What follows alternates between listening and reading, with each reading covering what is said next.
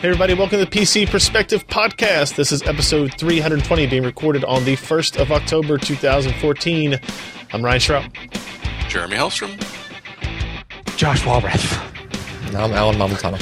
It's an exciting day. By the way, I woke up this morning and had no idea it was October.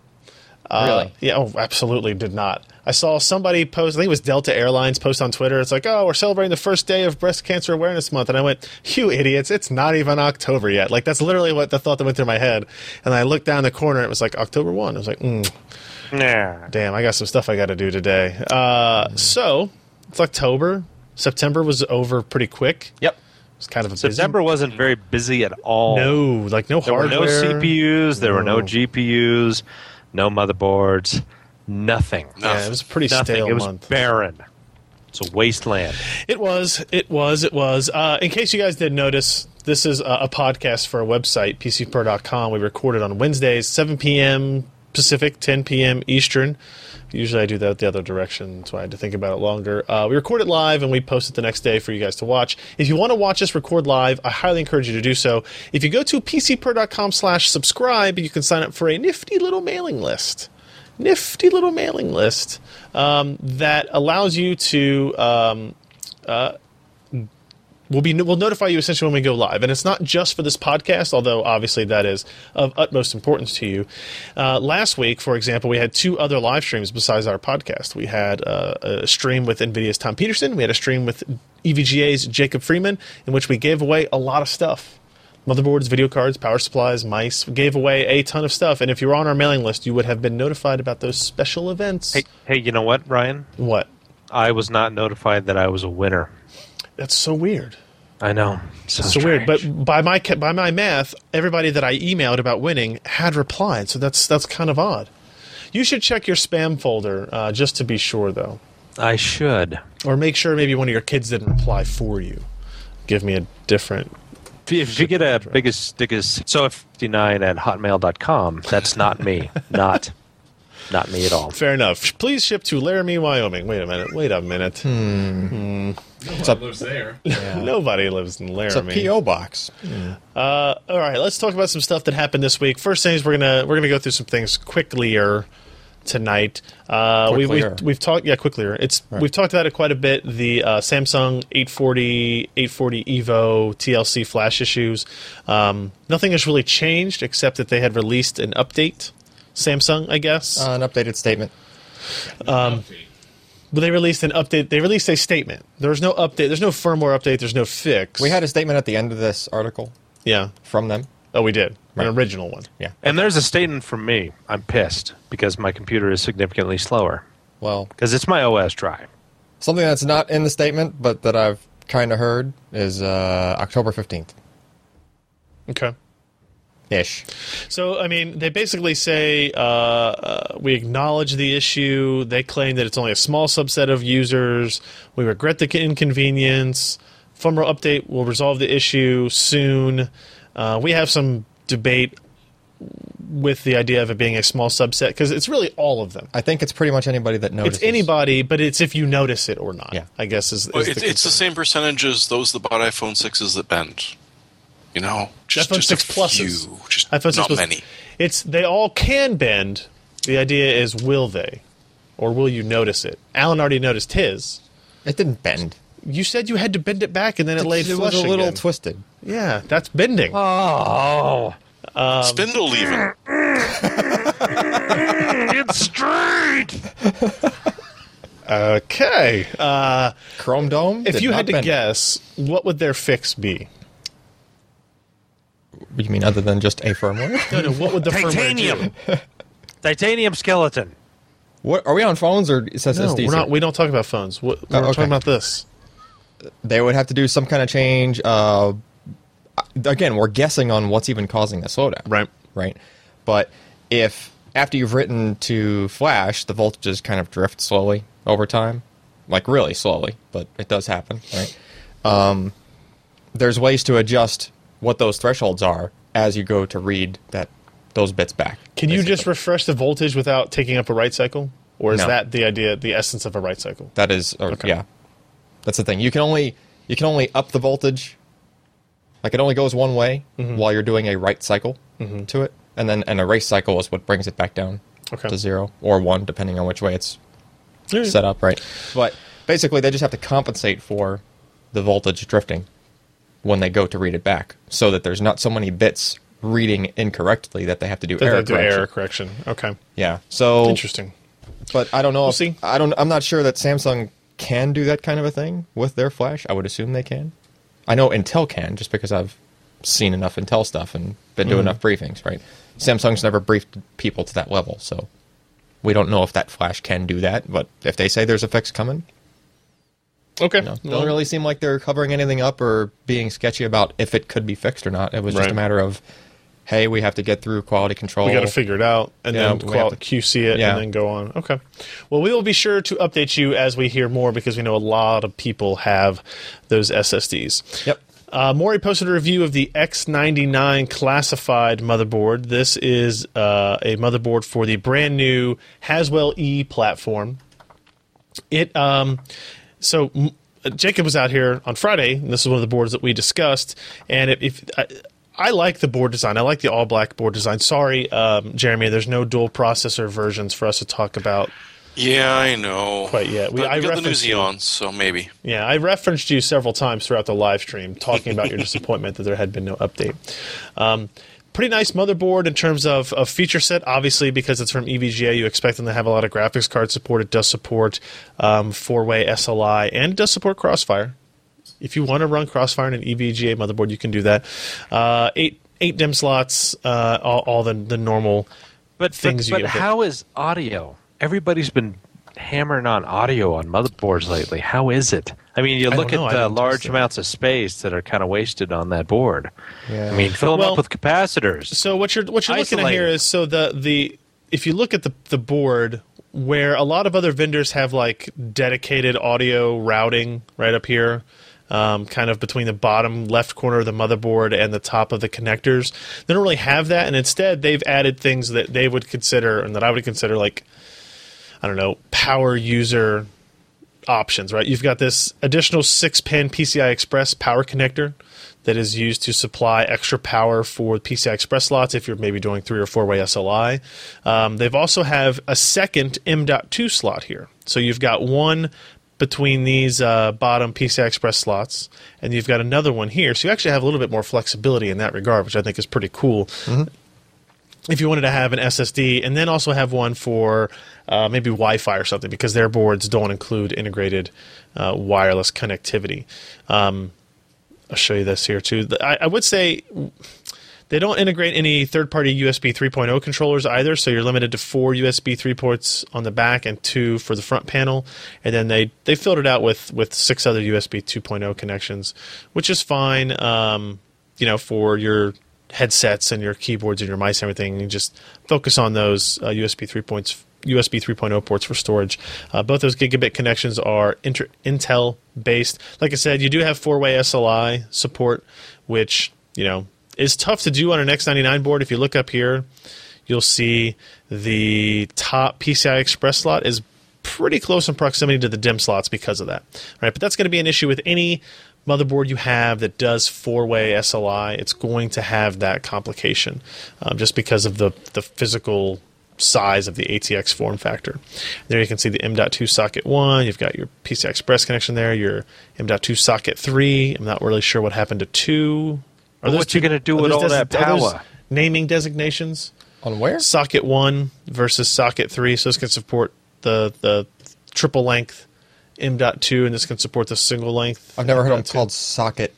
Me neither. That usually that's a number that's the number of millimeters in length the card is, like 80 or. Nobody likes complicated metrics like that. Like just standards? socket 1, socket 3. I don't guess. know if that's really what they're going for.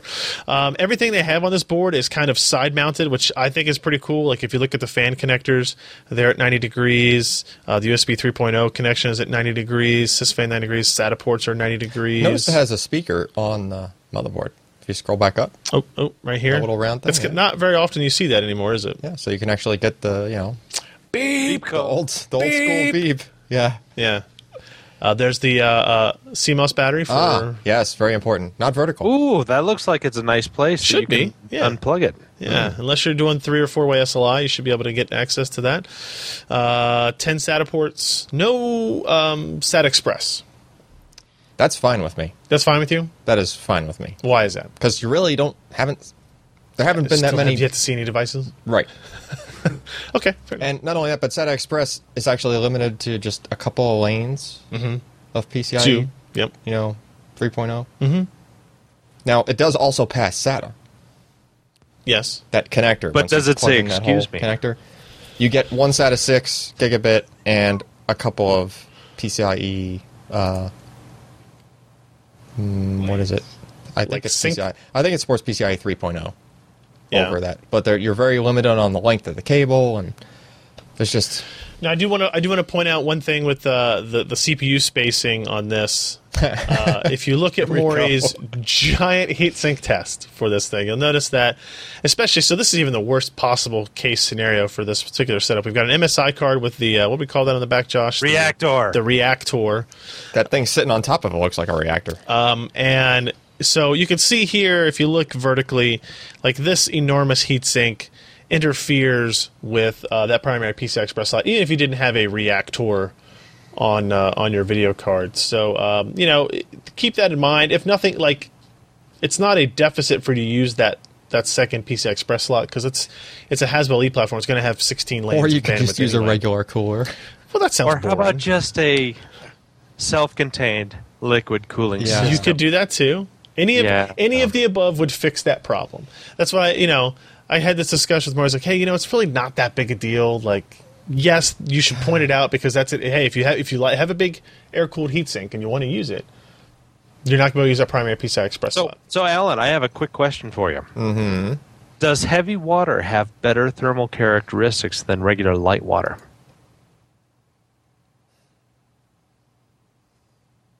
Don't we got an extra, neutron hanging around. Yeah, I was gonna say maybe it's a little heavier. Take up some more heat. You know what I'm saying? No, actually, while it's decaying, it will create heat. Yeah.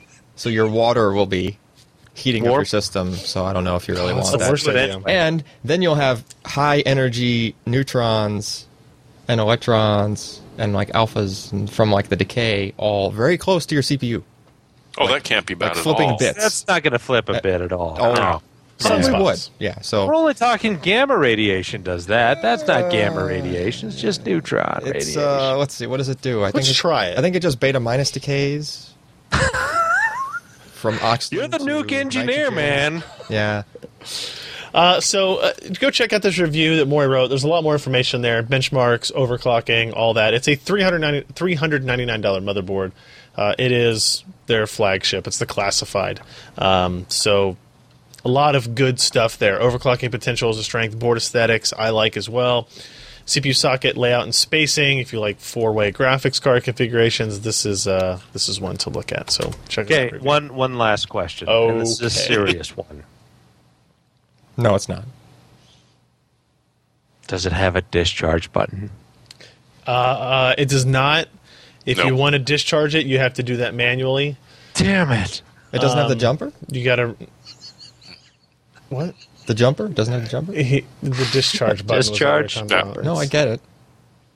I'm sure it does. Like, yeah, well, let's see. It just Lack gives you the chance of to make the connection with your CMOS finger. reset jumper. Oh, so it doesn't have the jumper either. Right, but it has a button on the back. It has two buttons. It has 2 buttons. All right. It has a discharge button, but it's more like a reset But button. if it has a button, it doesn't need the jumper. I would agree. Okay. Okay, up next, real quick on this, iPhone 6 performance numbers. Ken ran his fancy new A8 SoC through some benchmarks. And here's what we got. For those of you interested in mobility performance. A8, A7, Tegra K1, the Bay Trail Atom, is it Bay Trail? Yeah, it is, right? Silvermont-based architecture Atom Z3745, and the somewhat aging Snapdragon S4 and the Nexus 7. What do we get out of this just handful of benchmarks? One, the Tegra K1 is still like a really, really, really good SoC in terms of performance. Now, The Tegra K1 is not in a cell phone infrastructure. It is not in a very space-constrained, thermally constrained environment. It's in a tablet that has a much larger heat sink and everything. So better battery. Yeah. But some of this is to be expected. Harder to bend a little bit. We could do that test too. But maybe it's more interesting to look at is the comparison of the A7 to the A8. If you look at it, I mean, it's a CPU increase, it's a GPU increase, but both of those are fairly modest. A little bit more on the GPU side. You can see here going from score of 19,000 to 22,000. Let's see. Here's our other GPU test. Here you go. The graphics bench Manhattan off-screen test, which actually normalizes resolutions, right? So everybody's rendering at the same resolution. Tegra K1 still dramatically ahead of the Apple A7 and the Apple A8, but the Apple A8 is an increase over the A7. So CPU tests, it is a little bit faster than the A7 as well, and it kind of varies back and forth. Tegra K1 loses in the SunSpider benchmark, essentially ties, maybe a little bit ahead in the Google Octane benchmark. All that being said, Ken, anything exciting about, have you noticed any performance differences, or now you got an OS change and everything, it's pretty hard to tell? It's pretty battery efficient. It is battery efficient? Yeah. It seems your battery life is better on this device than it was before? Did it get you a new girlfriend? Yeah. Yeah. Sweet. That's money well spent. That's pretty efficient. The OS itself is kind of a basic. Was that before or after the OS update, Ken? I mean, your phone has the same processor in it. Yep.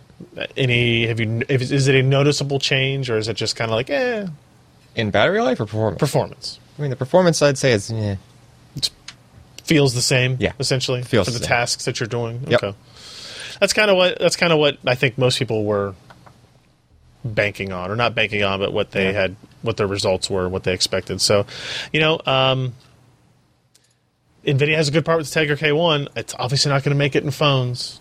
I'd be curious to take apart a phone and measure battery consumption and power consumption at the battery during some of these tests and see which one's actually more efficient. The K1 can be way faster, but if it's using 3 times as much power, it seems like a lot of these other guys are waiting for 16 nanometer FinFET before their next generation SoCs, and when that happens, it's going to be good stuff. Because the A8's 20 nanometer, right? And it's the other ones are 28. But you know what? TSMC's 20 nanometer planar, it's not fantastic. I mean, they got better transistor density. In low power stuff, it does okay. But once you start kind of cranking up the clock speed, the voltage ramps up really, really, really, really fast. And so it's interesting to see that Apple utilizes 20 nanometer. But I guess the way they do their product cycle, they didn't have a choice. And from what I hear, they bought up the entire capacity of TSMC's 20 nanometer planar and have for the next several months. So supposedly Samsung's doing some of them still too. At 20? Interesting. Yeah. I didn't necessarily know if I believe that, but I've seen that a lot of places. It says Samsung's still backfilling, and apparently they're doing 20. I hadn't heard that. I did not heard that Samsung. The next I've heard is they're calling it a 14 nanometer process that they're working with Global Foundries with. Otherwise, it's 28 nanometer and 32 nanometer from Samsung. So I don't know. Interesting to hear if we can get any confirmation one way or the other. They tend to not confirm anything. Whatever happens to the NVIDIA super awesome cell phone radio thing? Their LTE modem is it's actually in use in the new Shield tablet LTE that came out. Oh, okay. So that did their programmable shader, their programmable LTE modem. Yeah, it's still a thing. And I think there's another device that's using it. That's a larger device, like a more popular device, but I can't remember offhand what it is. So, if you want to see those iPhone 6 and A8 benchmarks for yourself, just go to the website and look for the article titled "iPhone 6 and Apple A8 SoC Performance Preview," and you'll find them. compare your own device. All right, let's talk about an SSD release that occurred this week. It's a technology we've already talked about for a little while, or I guess a couple of weeks. The Micron M600 SSD digging into dynamic write acceleration. So dynamic write acceleration is their ability to flip dies between SLC and MLC mode. Okay, which basically means the physical chip is the same. Yep. But simply by changing the way that the controller is talking to it, you can essentially change that physical device from a multi-layer cell to a single-layer cell and back. Yep. It can basically change the mode of it. It writes to some area of it, like configuration or something. Okay. Right. It basically just says, all right, you're SLC now. And then you have to start fresh. The die has to be empty. You have to clear it and then refill it with new data in that new mode. Right. Okay. Right. So in theory, you would have an SSD come when it's empty, when it's in the box. It's probably mostly SLC. So say you bought a, 256 gig SSD. Yep. So 256 gig SSD internally could probably only address, starting off, a little bit over 128 gig because most of the dies are in SLC mode and you get half the capacity. Right. But the controller just kind of intelligently pays attention to how much you've actually filled the drive. And then as that happens, it starts moving data in the background off of SLC onto MLC. And it gets kind of complicated, as you might imagine, right? And you might catch the controller with, oh no, it ran out of SLC and it has another 20 gig of MLC over here, so I'll just write at a slower speed to that.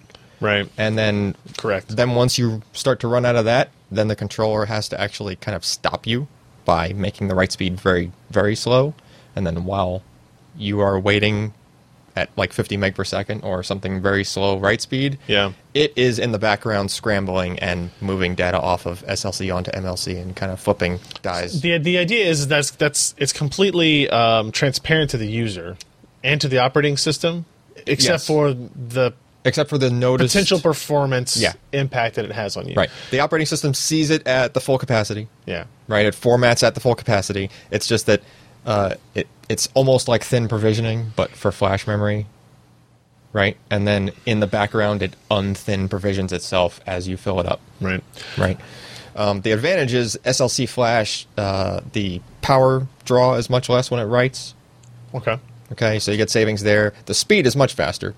When you're writing to the 128 gig model, which uses the 128 gigabit flash, so that means you only have like 8 dies in the 128 gig model. So that's not very many to spread and be parallel as far as writing. So that write speed is usually like 150 meg per second, but it's actually, I think, a little bit over 400 when those dies are in SLC mode. Okay. Right, so you get a very large boost, but the catch is that in practice we had to generate a completely new way of testing these things. So let's talk about that real quick.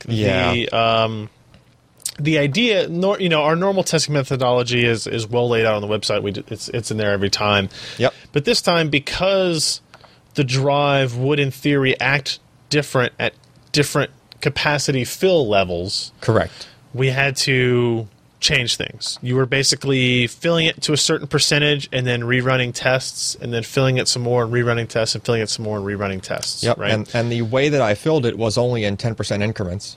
Okay. And with actually giving the drive time to idle. So you would fill it from, say, 20 to 30%, and you would give it time to idle because that's what Micron said. It was when your system was in idle is when it would start to look at this cleanup process of whatever it needed to do to reorganize, to optimize for improved performance. Right.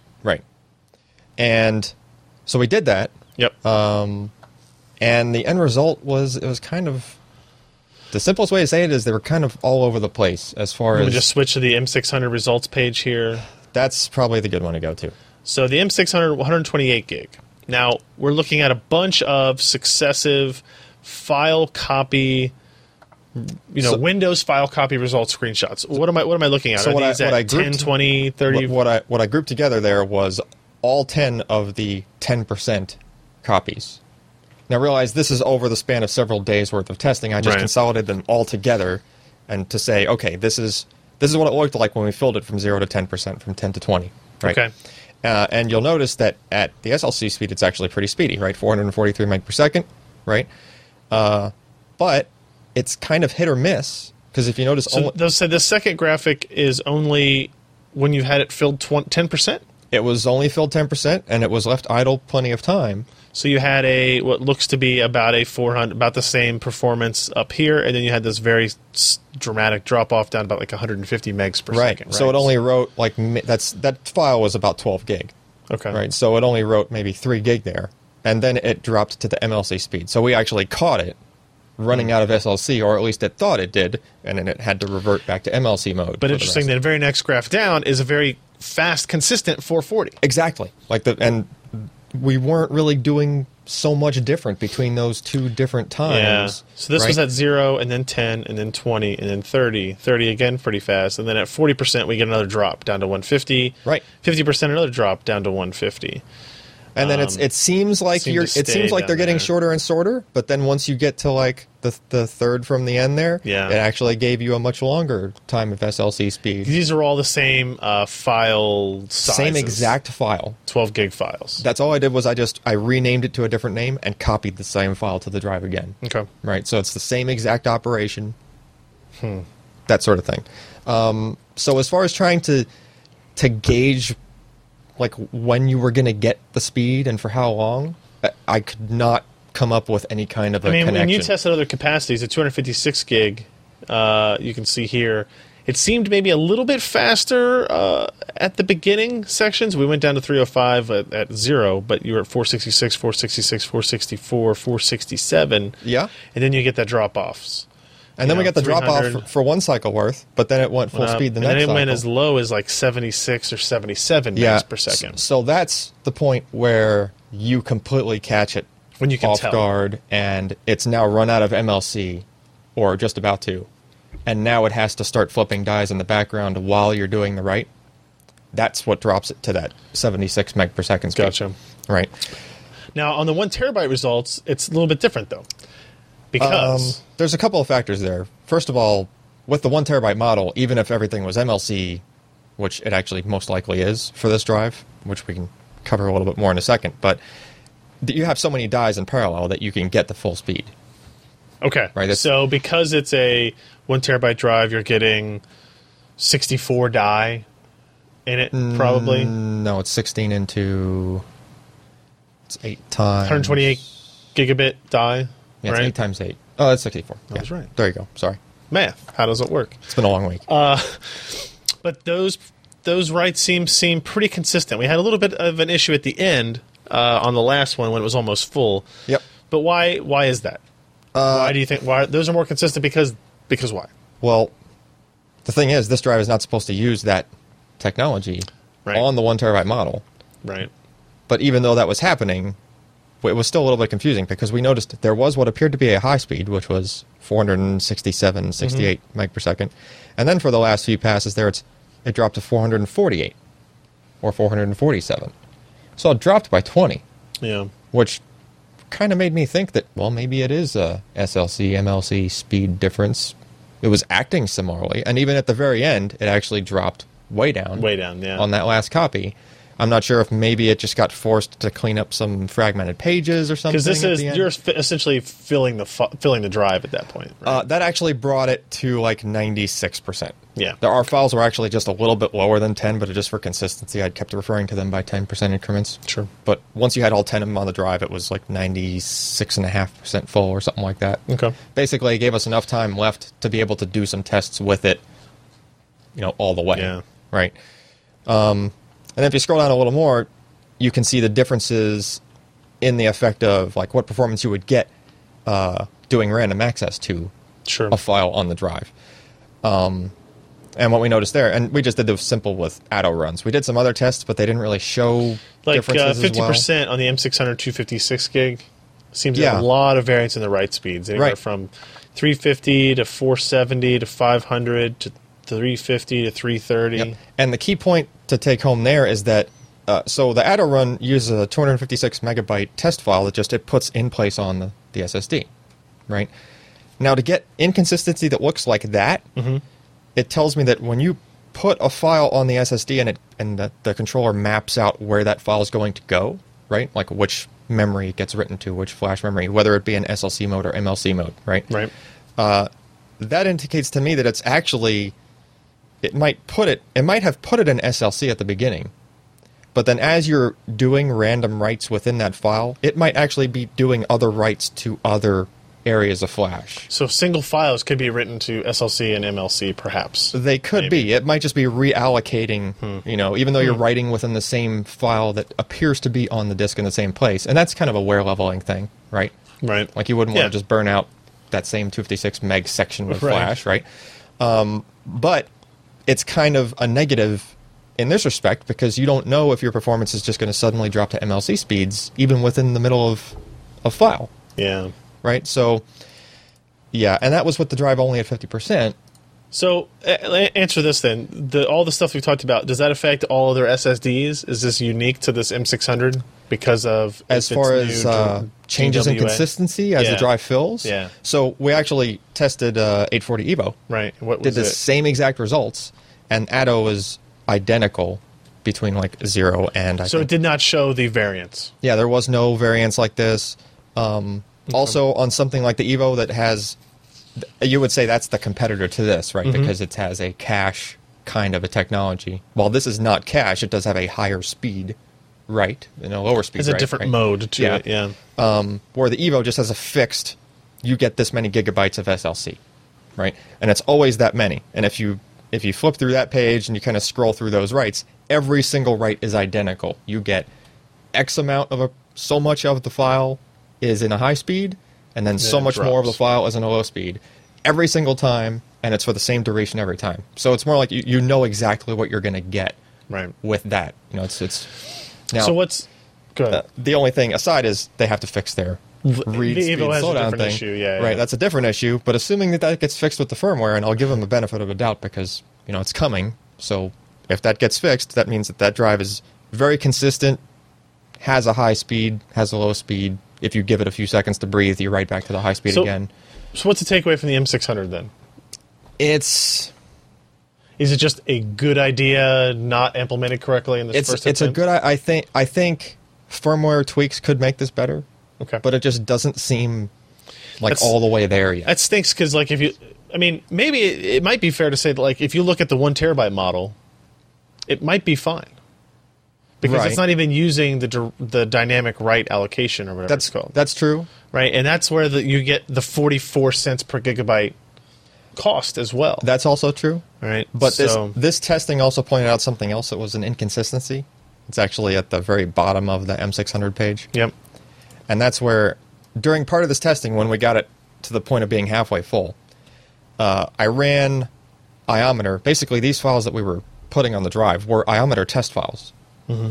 And then I would just rename them to some other name. And then I would go back partway through the filling over time of these drives, and I ran a random workload, and not for a really long time either. It was like a 5 or 10 minute run, and it wasn't really a brutal workload either. It was basically the kind of workload that we usually put on our PC Perspective iometer testing. Sure. Right?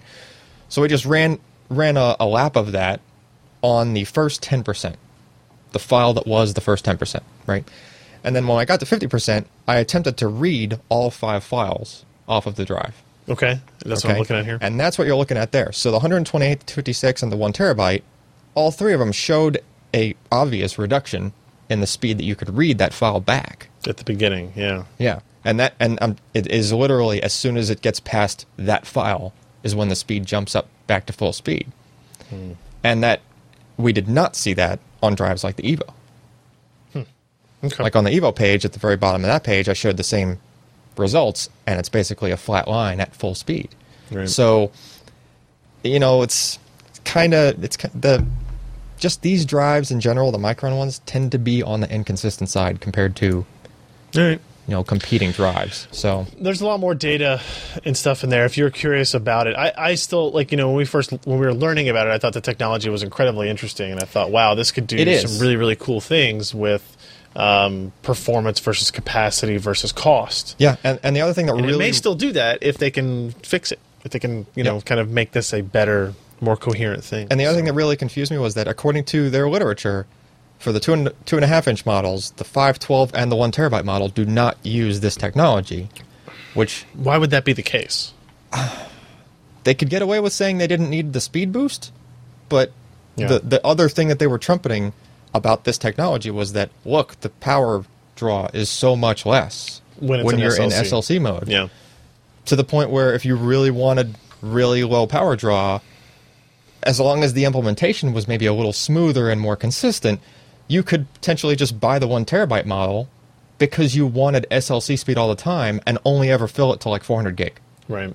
Because where else could you buy a 400 gigabyte SLC SSD for, well, it'll be more cents per gig, but it would be like it would be like $1 per gig if you think it through that way, right? Which is dirt cheap for an SLC SSD. Yeah, if you can even find them anymore. Well, yeah. Right. Okay. I don't know. Right. Also on the website this week, Lee posted a review of the Seasonic Platinum Series 1050 and 1200 watt power supplies. I'm not going to go over these too much, but they are beasts of units, of course. And if we look at, let's see, I like the part where we look inside. Oh, fully modular, hybrid mode, and normal mode. You'll have to read the review to see exactly what that means. That's for the fan control there. He gives you the outline here of what the fan control looks like. Can be fully silent. And lots of cable connections. There it is. There's the inside. I always look at the inside of these power supplies. Look at that stuff. Huge. Big capacitors. I think both of these got the gold award from Lee, so that's a solid endorsement. You can get the 1050 watt for $174 and the 1200 watt for $240. And these are 80 plus platinum. So in terms of efficiency, they're going to be the best you can get. Save you a little bit of money, but you are going to think you're going to pay more than the cost back and efficiency that you'll get. Just don't forget the efficiency falls in a certain range of power on those. So if you're speccing your system out and you're only going to have like one GPU in there and one CPU, don't buy this just because it's the best thing. You're actually going to be less efficient than if you kind of matched your power supply to your... Yeah. And he actually, let's see, if you look at, he has efficiency curves in here for the 1050. You can see in the 90s. This is the top here is the percent load, and then the left column here is efficiency. So you're looking at over 90% from 20 to 100% load. That's a decent range. Yeah. And then on the 1200 watt unit, it's a little bit lower than that, but still stays above 90%. Pretty much the whole way. Once you get above like 240 watts. Yeah, it's 110 versus 240 though. Yeah. No, you're right. Yeah, I was looking at the 240 line. So yeah, a little bit lower on the 115. Us US people are so far behind. So so far. It's a hard metric to stand up to. You know, you're getting at 600 watts, you're getting 92.2% efficiency. So, pretty good. Yeah. And platinum means you have to have over 92%, and 92.2 is over 92. So it is. Hence 80 plus platinum. All right, let's talk with Josh real quick here about the ARM Cortex M7. What's the quick and dirty on this? Right, we know about Cortex A series parts. What's the M series? Okay, the M series is their embedded things. It's their low power, low performance. They're going to be embedded in IoT, machines, I/O stuff, routers, refrigerators. Yeah, like exactly Internet of Things. That's the popular term that we're looking at. This is a decent part in terms of compute capabilities. But it is not destined for a multimedia-rich type application like cell phones or TVs, stuff like that. It's not good for it. What it is good for is replacing DSPs. It's got a floating point unit that can handle single and double precision. It is decent at integer. It's programmable and flexible as compared to other like DSPs. You can do a lot of things with it. It can be manufactured on 90 nanometer process all the way down to 28 nanometer right now. And it's a significant jump in performance from the previous Cortex M series, like the M0 Plus, M0, M4. Did you get consent from ARM to publish this slide? I did not. And so we're illegal and we're going to be arrested. We're so screwed now. You know, the Bobbies are going to be at your door knocking, and you're going to run away, and they're going to say, stop, or we shall say, stop again. Yes. See, I know that reference. Yes, Robin Williams. Yeah. May rest in peace. Anyway. So anyway, it's going to be low power. In fact, their lowest power version, you know those little BIOS batteries that Maury likes so much? Yeah.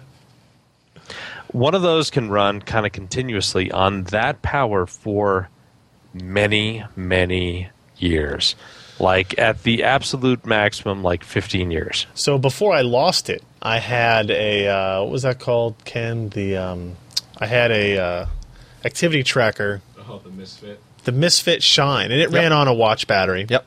And it lasted 4 months, and then I lost it in a lake, and so I don't really know. It's still working. It's probably still down there working because it was waterproof, but not buoyant. Some bass has probably picked it up and figuring out the strokes. If I can get it near Wi-Fi again. Oh yeah, you'd be tracking a bass. I need to go. Yeah. I need to go fishing and see if I can catch it. Yeah, it's a good idea. What are you fishing for? One particular bass.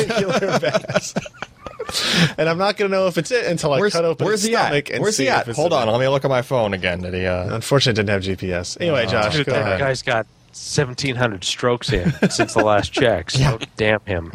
So yeah, it's they're available very soon. The designs are out there. They're being licensed, and ARM is just not standing still.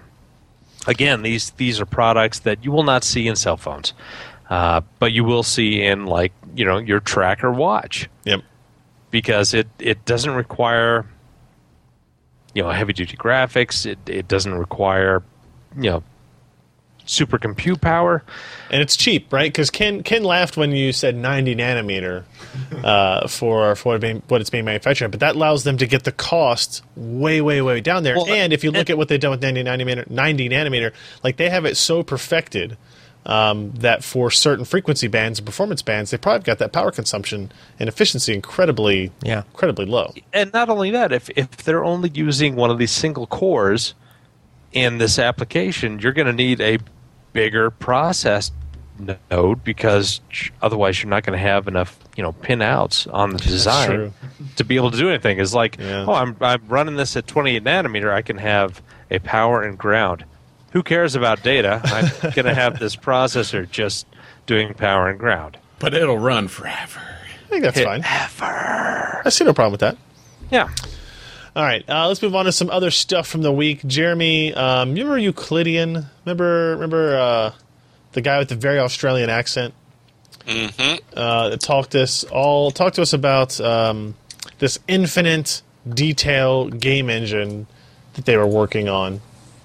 It was actually pretty impressive. Still are. And a lot of people said that it was all fake and everything, but they're kind of out there now starting to talk about something new. It's a little bit different, but what is it?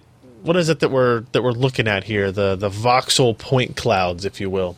Yeah. Okay. So what they're doing at this point is they figured out a way to use a 3D scanner to scan an environment, which is one of the commenters pointed out, pretty much LiDAR.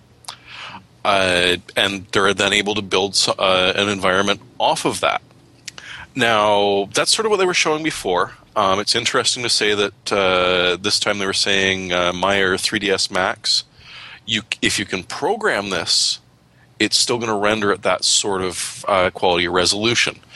What they were sort of new about on this one was the speed. What they sort of mentioned at one point was a $600 laptop able to load a 3 terabyte model, because these are not going to be small, boys and girls, but a 3 terabyte model of the city of Vienna in 0.8 seconds. And that was sort of their demo, was that they went through this lovely cathedral in Vienna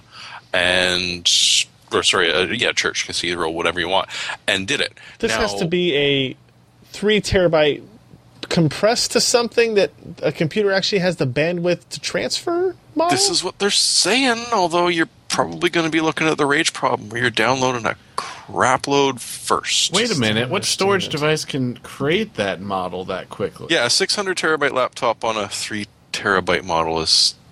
But this is the thing. This is what everyone remembers about Euclidean, is that you said it's they promise a lot and they $600 say so neat things, but when you sort of get into it, you start to question. Yeah. Right? So maybe it's completely true. It would be awesome if it is, and with the dynamic lighting and such for static backgrounds, in theory you could do it.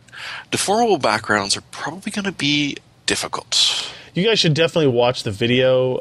Even though it has like kind of a cheesy intro, the tech that they show is really cool. And in fact, towards the end of the video, when they get into this scene in the screenshot here, like the outdoor scene, that to me is the most impressive thing about it. Now, there's kind of two parts to it, right? Because they're using point scanners, which is basically the shortcut to how do you create content at a seemingly infinite detail level. Yep.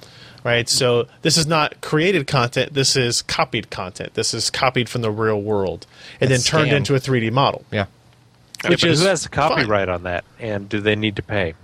Well, this forest has that copyright, and they will be pissed about it. But like, so people like they were talking about using the 3D scanners at like historical sites, historical landmark right, sites. Where you can basically imagine using this technology. It gets faster. You're using something like Oculus Rift or some whatever better implementation of that there is, and now you have these incredibly accurate 3D rendered representations of these things where I don't have to go to a museum anymore. Yep. And how long that's been promised since the frickin' Encarta CD came out, right? And when you see the video, and it's at a low frame rate, but the detail level there is pretty astounding. Yeah, it's about 32 frames per second, I think they were saying.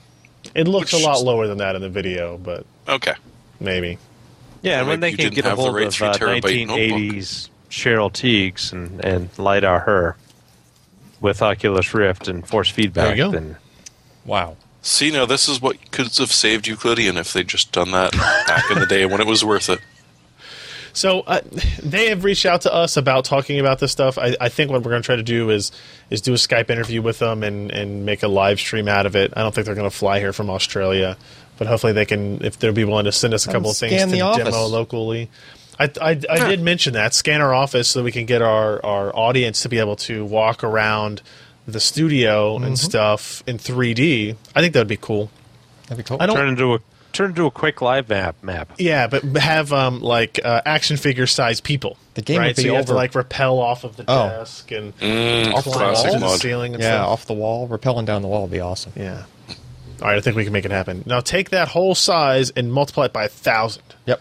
And now we're going to make the best Halo map ever. 3,000 terabytes. 3,000. No, it was Soldier of Fortune that used to do that mod. Where you were tiny in like a dollhouse or more or less. Yeah. Oh, it was so much fun. Let's talk about some other stuff. HTC making the Google Nexus 9, possibly with the Tegra K1. Apparently this came out in the lawsuit documents between Qualcomm and Samsung and NVIDIA. Apparently, quote, the HTC Nexus 9 expected in the third quarter of 2014 is also expected to use the Tegra K1. This was in part of the legal proceedings of what was happening. It has since been revised to remove the reference.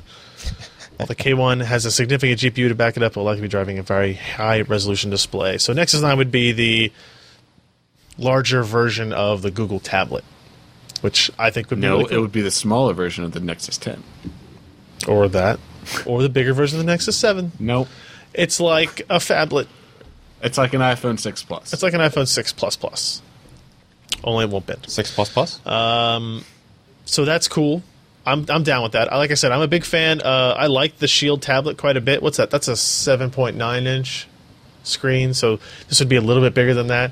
I'd be curious to see what they do with the aesthetics of that. Do they make it thinner? Do they make it sleeker? Do they make it more interesting that way?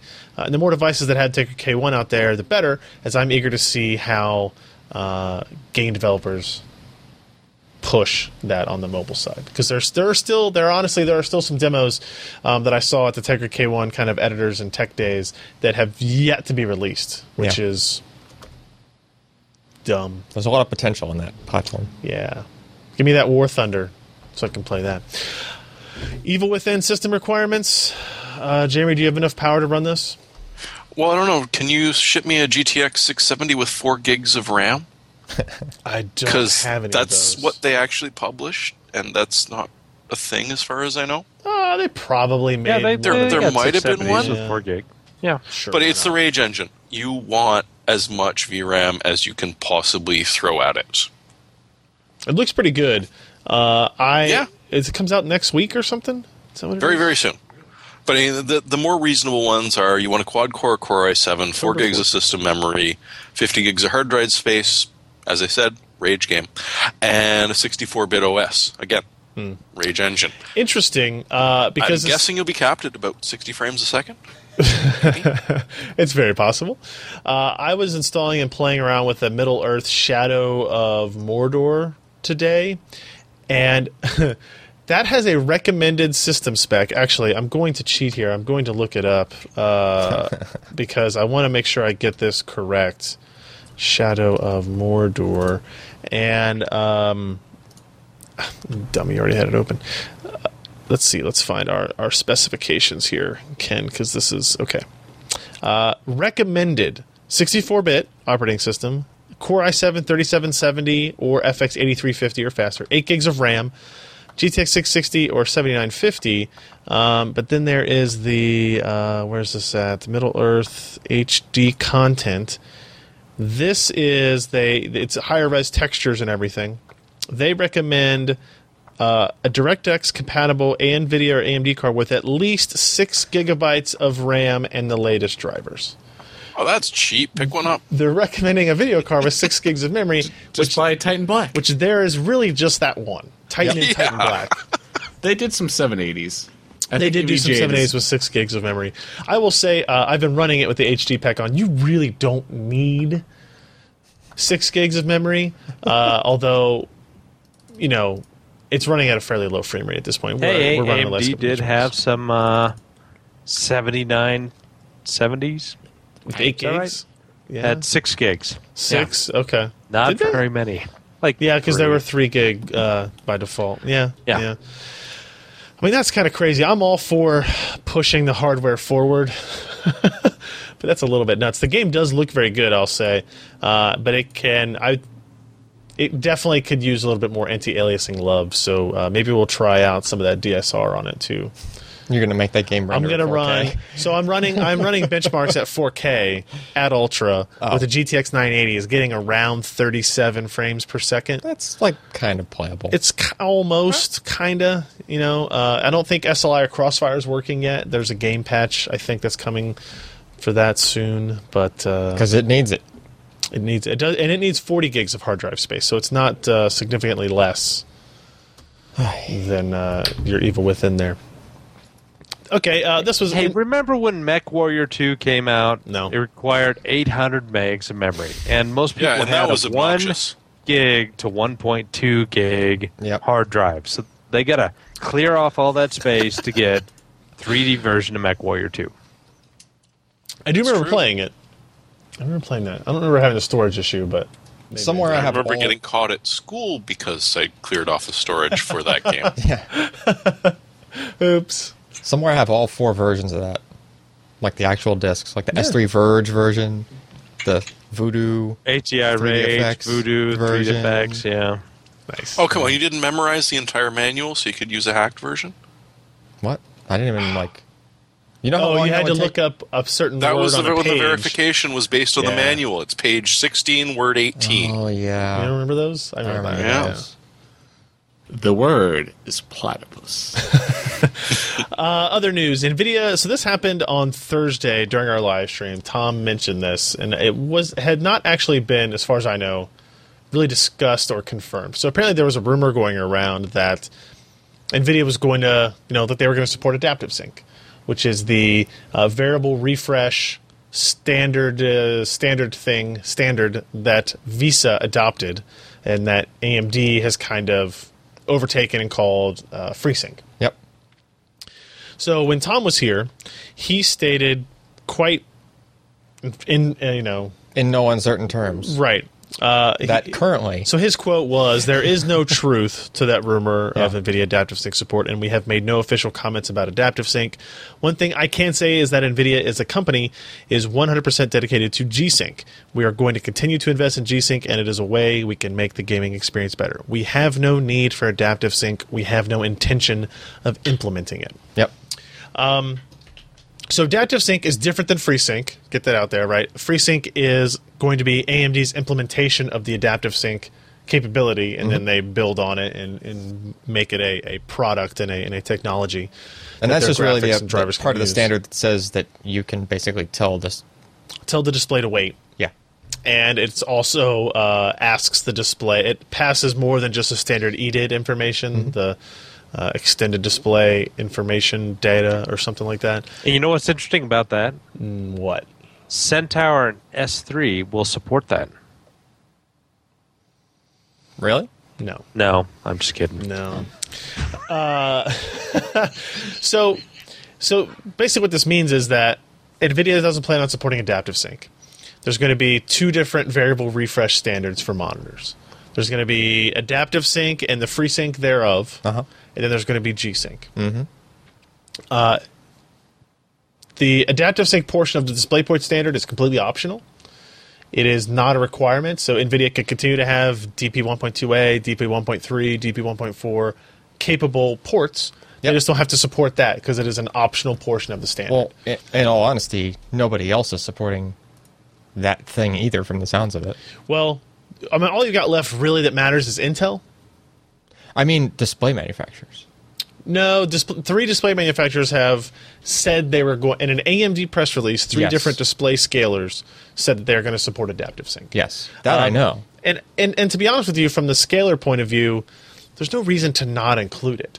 I guess right? It's more work for them. But once you get it done, you're kind of done, and you just copy it onto your next things. Yeah. And it's kind of, you leave it, I think as a scaler manufacturer, you say AMD is kind of pressuring people to do this because they want to be able to have that technology as well. So if you're MediaTek or MTech or whoever, you just say, yeah, sure, fine, I'll implement it here. Here's the way to access it. You're on your own. Like, I'm not doing QA, I'm not doing any of that stuff. And you can probably get away with doing it pretty cheap. The problem is then it all falls back on AMD for QA and getting it to work well and all that stuff. And that's something that NVIDIA is basically saying, hey, it's not easy to do. If it were super easy to do, we wouldn't have been late to market with it. They would have just piggybacked on the same standard that that standard hadn't existed until G-Sync came out. Well, right, but I'm sure that people saw it coming because these things are going draft for a while before they get ratified. No. This one was not that way at all. Really? Yeah. Still a shame that AMD didn't do it in their laptops. AMD pushed it very quickly through to DP 1.2a. That's why there was already a DP 1.2a out there. This is like a DP 1.2a revision to it. Well, that's always what baffled me is that AMD could have done this years ago on the laptops as a power saving option. Everybody could have, and they just didn't choose to. They said no, nobody's going to be interested. Well, nobody thought to do it this way. That the genius of G-Sync is not the technology side, right? The genius of G-Sync is that, hey, we can take this variable refresh that has been used for power savings for a long time on laptops and use it to benefit gamers. And then there's a whole bunch of other technical stuff that has to happen and educational stuff and theoretical stuff on making it a good experience. Yeah. But the idea of just doing it was really all it took. The idea, I think a lot of people went into the whole G-Sync thing with, well, there's going to be G-Sync monitors, but at some point in the future, 6 months, 12 months, 18 months, there will be Adaptive Sync monitors, and both NVIDIA and AMD cards will be able to run those monitors and do variable refresh. And that doesn't appear to be the case anymore. It appears that you will pick a monitor vendor. If you think VRR is an important feature, which I definitely do, you will pick your monitor, and then you will have to pick your GPU based on it, or vice versa. Your monitor selection will be dependent on your GPU selection at that point. It sucks. Well, I mean, I don't know. I completely understand why NVIDIA is doing it the way it does. They believe they have a technology, and that they believe they have done it way better than AMD will be able to do it in any kind of reasonable time span. It's not that their display won't work on AMD. The VRR won't work. The VRR won't work, sure. Right. But that's the only reason you would buy one of those monitors. It's going to be more expensive. Well, I mean, my other part to my kind of counter argument there is I don't flip back and forth between video cards that often. You don't. I think a lot of people do. A lot of people go with, really? What's the hot hand at the time? Yeah. I don't know. Yeah. Okay. No, we know you've got an SSD fetish. It's okay. That has nothing to do with video cards. Like, I've just stuck with one and just... Like, I bought... You had a 285 for way too long. I understand. But there are a lot of people that will go back and forth, right? There are some people that won't. They're fanboys. That's fine. I have no problem with that. Red Team Plus, whatever you want to call them. You know, Team Green, all that other crap. But there are some people that go like, hey, they make the better part with the better performance at the price point that I want, and blah, blah, blah. I go that way. Yeah. And monitors are one of those devices that people tend to have for a very long period of time. Well, this might extend... I mean, yes, it kind of sucks in that respect where this is tied to this and that's tied to that if you want to use all the features, but it might be a good way for AMD to stand out. If they can pull it off and kind of make better somehow, like make... But now the only way they can stand out is to make it better. Yeah. So and I guess it could be cheaper, too. Yeah, if they can make it better and they can make it cheaper, because G-Sync monitors aren't exactly cheap. They're not. So... if they can figure that out, right? It should be a lower cost, in theory. Yeah. Given that it's just a firmware kind of level. I will say this about FreeSync. Oh yes. What day is it? It is October 1st, and I was promised prototype FreeSync monitors in the month of September, and that didn't happen. That's done. So it is October 1st. Speaking of which, I was promised something else today by AMD that I didn't get, so I need to follow up with that too. Okay. So I'll leave it at that, right? And I think NVIDIA's stance has been, it's a lot harder than you think it is to make this work right. It's not as simple as hold off on VBlank, please. Yeah, because if you just hold you can't just hold off on VBlank. There's all kinds of stuff that goes and AMD has always said it's easy to do and we'll do it cheap. And if they could do it, great, but we need to see it. And we've heard from AMD too many times about, hey, we can do that, and then it doesn't lack of action on it. Yeah. The last thing I'll say here is that Tom did have an interesting statement that I think just one to think on, one to grow on, if you will. He says, don't think that we're done. G-Sync is not done. Think of G-Sync as the start of NVIDIA solving the problems for gamers that are related to displays. G-Sync is our first technology that makes games look better on displays, but you can start looking at displays and make a lot of things better, which I love, that they're going down that road. In that push it. If they're going to have their own display ecosystem and it's going to be kind of proprietary in that regard, screw it. Do it all. Like, change everything. Yeah. Right? Why do you need to scan out top to bottom? Scan it once. Yeah, just scan. I was going to say, because LCDs have a lot more flexibility in what they can do with their pixels than the typical CRT with an electron gun. If you can, back and forth. I think if you can make a monitor that you can say you're only going to be able to use it on an NVIDIA discrete GPU, which they're pretty close to being able to say, right? Then I think you give a whole lot of capability to a GPU vendor to change things that have been static. You could completely just go outside the bounds of the regular, like, it may be a DisplayPort cable, but just physically, like electrically, it may be completely different. It's going to be bandwidth at the very, very end, in between your computer and your monitor, because if you think about a per pixel, if you can look at a pixel on your LCD and say, hey, you know what, I'm going to apply this equation to it. I'm going to apply this delta C, the change in color over time, and you can apply that to the entire thing and make it just look absolutely fluid. Yeah. I think that's where the future is going to be. And by the way, I trademarked and patented that, and so NVIDIA and AMD need to... Well, that's about as vague as every other patent I've ever read. So pretty much, but you know what? I'm but they all pass too. Soon. Jim, are you going to say one last thing, or? Oh, I was going to say all those patents passed too. So okay. He's got a leg to stand on. So that's our update. I will touch base tomorrow. I'm going to try to reach out to those guys at AMD and say, hey, where's my FreeSync? Now what? Real quick, Apple A8 die shot released. Here it is. Ta-da! Yay! You got SRAM. Is that those CPU. Awesome guys that By the way, CPUs? Does this CPU look like... It's a little blotchy. It looks like somebody was drunk or something when they were doing this. Let me turn this down here. I mean, it looks like S on a shingle. It looks like a petri dish. It says new circular transistor. Well, that bit looks like broccoli. Yeah. Well, it is Apple, and their new headquarters is going to be all circle and stuff. So maybe crop circles is the thing on CPU dies. I don't know. It's weird. nothing else really to say here other than this is cool to look at. Yeah. And the fact that people could do it at all. Yeah, it's cool that someone can take a shipping chip and do that. Yep. Wait, scroll up a little bit. There. What is all in the empty space? That's for you to figure out. What, up here? Yeah, this is just. I mean, okay, you get your dual core. You got your PLLs. You got your. What's all of that other stuff that's there? That's look what at the all lawyers use to sue Samsung. It's free bandwidth that they just get from any Apple user. that. Yes. This is your iOS 8 acceleration. Oh, it's not big enough. No, it's iOS 8 bloat. Right here. It's right there, yeah. In this corner up here there's lots of faces drawn in silicon. That would be the bugs. Right? Yeah. It's a signature of every team member. What they do is there's actually extra GPU clusters that they just didn't want to use. Yeah. Lol. So we've got these extra space, so screw it. So there's that. What else we got? Next up, Catalyst 14.9 came out. Jeremy, anything interesting here?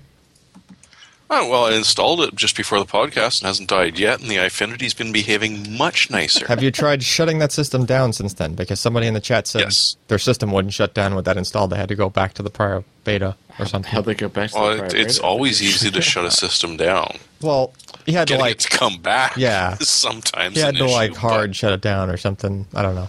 So any other changes here? But I have never, since I upgraded, I haven't yet created an iFinity display of zero monitors, which was essentially the issue I was having with the previous one. That's amazing. But it's not just that. One of the things it does do is add support for the R9 280, which is a pretty new chip. It will play nicely with Windows 10 Tech Preview, from what I've been seeing from Roy's tweets. Yeah, I think I saw Robert tweet that was the driver to use if you were installing the Windows 10. So it perfectly timed because, hey, that just became something you can play with. As usual, there's a variety of game improvements, as you expect from both NVIDIA and AMD. And one of the nicer things is that Mantle will now work on a lot of their mobile products that use the Enduro technology. So there's a couple of games that they've got.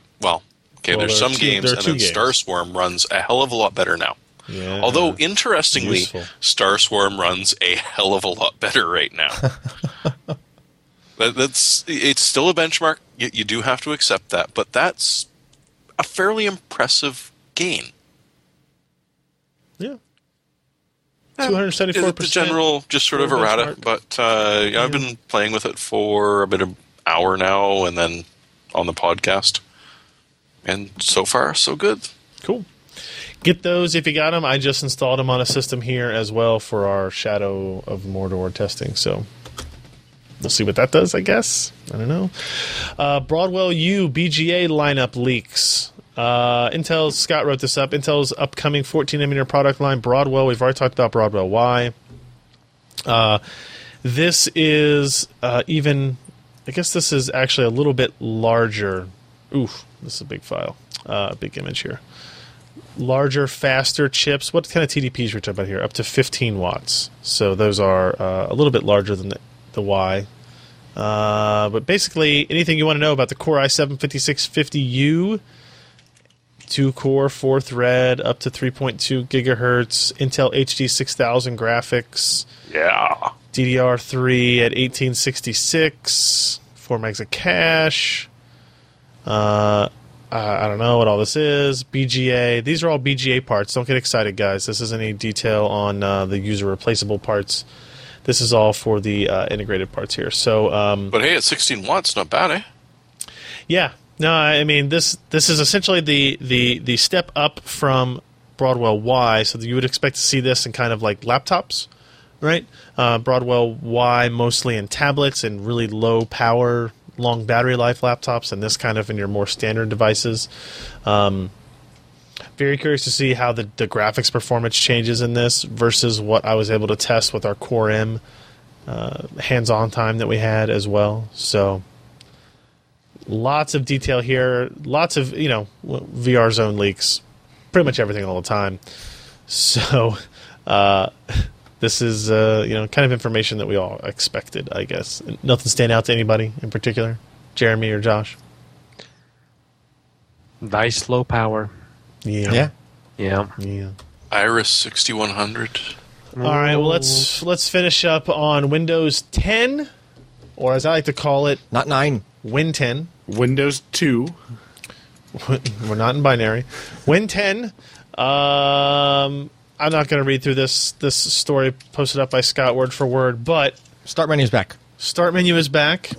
Metro That's tiles my favorite. Metro tiles in the start menu. You can run Metro apps in desktop mode. My favorite thing is the quad snap. The what? The quad snap. Oh, that's what that was? It is the ability to snap 4 different windows to the 4 corners of your machine. Right. I think that's going to be you can perfect. have multiple desktops too, right? Yeah, multiple desktops I think is amazing. So I think for somebody like me who has like hey, I'm browsing the internet, playing music, looking at random crap desktop, and then have one that switches over to this is my writing mode, where it's like here's all of my tabs open for writing and Word check and all that kind of stuff. It's the music app. It's a pity that no other operating system has ever done that before, eh? The music app is running none of them in a window on the desktop. With the snap. No. What is that? That's Ubuntu? impossible. Yeah, is that Linux? Is it what? Yeah. So those are my favorite features: are quad snap and multi desktop. Anybody There's else? Continuum. Sort of their bow towards we didn't make a mistake by doing the touchscreen interface, but we know that you guys like to use your mouse and keyboard, so it's now going to detect on a lot of the stuff like Microsoft sold hardware for a wee while, didn't they? Yeah. But if you've got a machine that's a tablet that docks to a keyboard, it will detect the second that you detach it and switch, or at least ask you, do you want to switch from a keyboard interface that's optimized for keyboard and mouse to a touchscreen optimized one?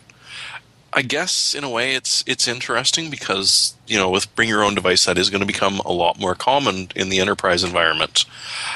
So in the one hand, I don't understand what this desperate need they have to have it look the exact same across all platforms, be it a cell phone, be it a tablet, be it a laptop, be it a workstation. But they want to do it, and this way at least, if you want to say, leave me the hell alone, I like this thing, and I like this thing, then it will. And that's kind of nice. I'm also interested in the way that there's not going to be an RTM.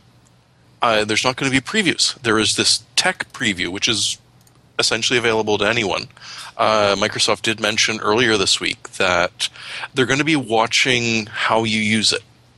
Not you, like the NSA, over one shoulder and them over the other. But they're going to take an overall look at how people are interfacing with it. And I think they're going to find the vast majority of people are using a mouse and keyboard. Yeah, no joke. So, at least from my perspective, this is usable again. There was no way I could justify an upgrade to Windows 8.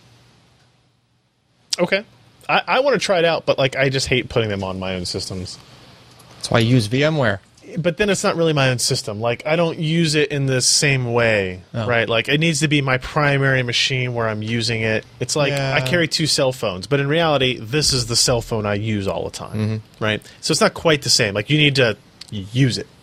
What I need to do is take out this SSD and put it off to the side, put in a new SSD, install Windows 10, and kind of start fresh and see if I could get it going that direction. Also, important changes: command prompt. You can now copy and paste in command prompt. You could always copy and paste in command prompt with keyboard shortcuts. I was trying to say this too. You could not hit Control-C, Control-V before. The mark to copy was stupid. It was awful. It made no sense that it couldn't work like every other application in the damn operating system. Or every other command line terminal interface ever. Yeah. The fact that I could you shouldn't need a mouse to use a terminal. That's true. You shouldn't have to use a mouse to use a terminal. That is a good point. Go use Vim or Mo then. Okay. But see, the thing is what's the other command prompt? I'm Control-Ving the PowerShell. PowerShell. You could Control-V in PowerShell. PowerShell. Yes, you could. But you couldn't do it in command prompt. It was dumb. Now it's fixed. Yay. So let's see. Typical shortcuts: Shift, Select, Control-C, Control-V. All that works. They're even a transparency option for their command prompt. Oh yeah. So And the only other thing which they did not really explain at all, which is really annoying because it was one of the big things that stopped a lot of people from developing for Windows 8, was the Microsoft Store. Yeah. They're implying that organizations can now create a customized store, so you can have an in-house store which you can load apps to without paying, and I honestly do not remember how much it was to license with Microsoft, but it was not cheap. Whereas previous with 8, it had to pass their qualifications, which did involve you paying a crap load of money to Microsoft. Yeah, they tried doing their. I like to try thing. it. If anybody in the chat room or that watches this week or listens this week wants to send in any feedback to us, I'd love to hear it. I'm just, like, we're not putting it on our GPU test bed, we're not putting it on our storage test bed, or anything like that yet. But it's like, in reality, like, if I look at my computer that I use every day, what do I do every day? I'm using Google Chrome, I'm using Firefox, I'm using Photoshop, Excel, RedTube. That's most of it. RedTube isn't Chrome, so that counts. But that's pretty much all I use, right? FileZilla, some weird Dropbox. things like that. Dropbox. Not even Dropbox in the office. Well, I do have it on mine. Okay. But yeah, so I mean, Next time he's out grabbing lunch, Al, just install VMware on his machine, do a Win 7, Win 8 boot, and he'll never know the difference. Yeah. If I put it on a VM, is it going to perform the same? It'd be a tiny bit slower. Hardware virtualization, bro. Intel has been pushing that. Let's do our hardware software picks of the week, ladies and gents. I am picking Middle-earth: Shadow of Mordor, available on the PC as of today. User reviews are, quote, overwhelmingly positive, according to Steam's page here. That means... Did you kiss an orc? 95% of the 1,935 user reviews for this game are positive. That's pretty good. That's pretty good. What do you think of it? I played it for about an hour and a half or so. I liked it. It's fun. So it's kind of like, it's a little bit of Assassin's Creed, mixed with a little bit of Batman combat style. Reviews on gaming websites are actually really, really positive as well, which is odd because it's not like a Lord of the Rings game that has typically come out. Right? It's not a strategy game. It's not you are controlling the primary characters and you are the fate of the world is in your hands. This is one guy's story in it. Cool. I'm not going to give away the story, but it involves wraiths and you kill a lot of orcs and urks. Is that how you pronounce that? I could have sworn you kissed one first, though, didn't you? No, you kiss your wife, and then you kill the urks. You torture them, right? I don't want to get into the controversy crap because it's pissing me off. Some people say that, oh yeah, look, you're this white slave owner, and you. I don't know. It's the review lost me when it said what's actually happening here. It's like, no, wait, it's a video game. It's a video game in a world that doesn't exist. Yeah, nothing is actually happening in there. But I am channeling J.R.R. Tolkien over my Ouija board, and I know. So it is $49.99. It is available today, and you can get that HD content as well for free if you want to test out your 6 gigabyte graphics card. I mean, even without the HD pack, it's asking for 3770 or higher, 8 gigs of system memory, a GTX 660 or 7950 or better. Right? That's pretty up there. That's pretty up there. And the game does look good. You should turn down quality settings and up AA in terms of just get the best experience out of it, in my opinion. But a pretty good game. Yeah, we're checking out. We'll have some, hopefully by sometime tomorrow, I'll have some performance data up of it, looking at the 980, 970, 290X, and 290. Don't trust the in-game benchmark. I will say that. Don't trust the in-game benchmark. Oh, that's always a handy feature. Yeah. Jeremy, what do you got? Well, one of the nice things that came out this week for students was the equivalent of Google for Work, which costs you $10 a month, but gives you unlimited storage. To the students who, if their school signs up for an utterly free Google Apps program, boom, you now have unlimited storage for the entire time that you're getting an education. That's kind of a handy thing. In fact, did they delete it all? For engineers and such, it's going to handle up to 5 terabyte files. which could be they don't exactly have an open source CAD CAM or go ahead and upload that equivalent yet. But hey, oh my lord! As long as you've got a university pipeline, take advantage of it. And honestly, it is a good solution. It's going to let you work with your coworkers. It's going to let you work with your professor. And honestly, compared to Office and the Microsoft Cloud, how many outages have we had, Ryan, on our email using Google Apps? Like none, maybe one. Yeah, in years. Yeah. And I call it Office 358 now for a reason. This picture could not be more college, of course, if you looked at it. Look at that guy. He's wearing a Princeton shirt. He's got his sandals on. Now the guy next to him's got the hoodie with the shorts. Mm-hmm. Yeah. Well, you need is really everywhere creepy girl, but I guess she's getting old now, isn't she? Yeah, where's the creepy CEO of that clothing company who looks plastic and has big white teeth? American Eagle guy? Isn't that all of them? I don't know. No. He doesn't want ugly people to wear his clothes. I don't know what you're talking about. Anyway. I don't know. Hey, cool story anyway, Josh. But why don't you tell about your next cool story, which is your pick? It's a cool story. You know, if you like audio and headphones and things like that, audio sucks. It's overrated.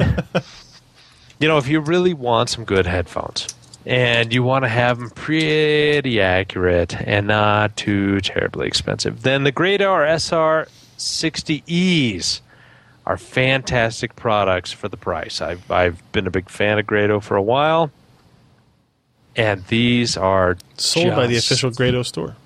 Yeah, official. You know, they're not incredibly comfortable. You have to get used to them. You got to break them in.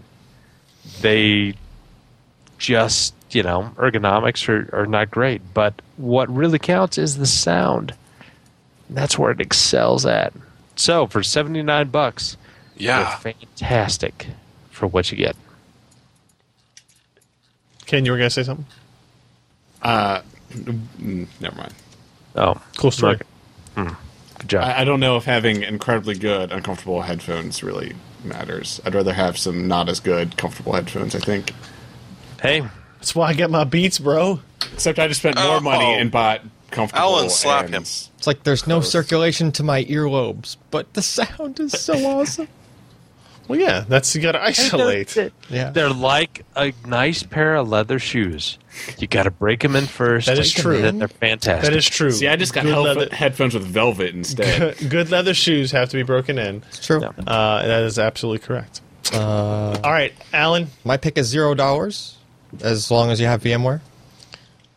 And that is the technical preview. I would say just try the thing out. Isn't it $0 if you don't have VMware? You have to buy VMware Workstation if you want good VMware. You can get VMware Player. Can't you just install it? Like, you don't have to use VMware. You can use VirtualBox. Your pick is Windows, is it not? Yeah, that's free. That's $0.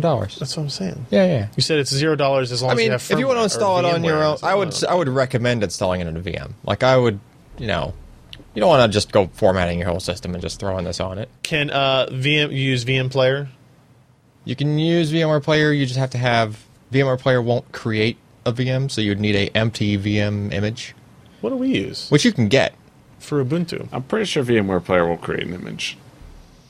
I thought that was the one restriction of. I don't know. That's what we use to do our VM here, but yeah.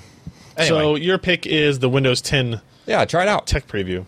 I want to get used to it because it'll be the thing soon, right? Oh, that guy's haircut. Yeah, that guy's got the bowl cut going on. No, that's not a bowl cut, dude. Crooked bowl cut. No, it's not a bowl cut at all. No. Isn't that a girl's haircut? He looks like someone said it best. He's an emaciated Sylvester Stallone. He does have the facial structure of a Sylvester Stallone. Sylvester Stallone meets Don Matrick meets...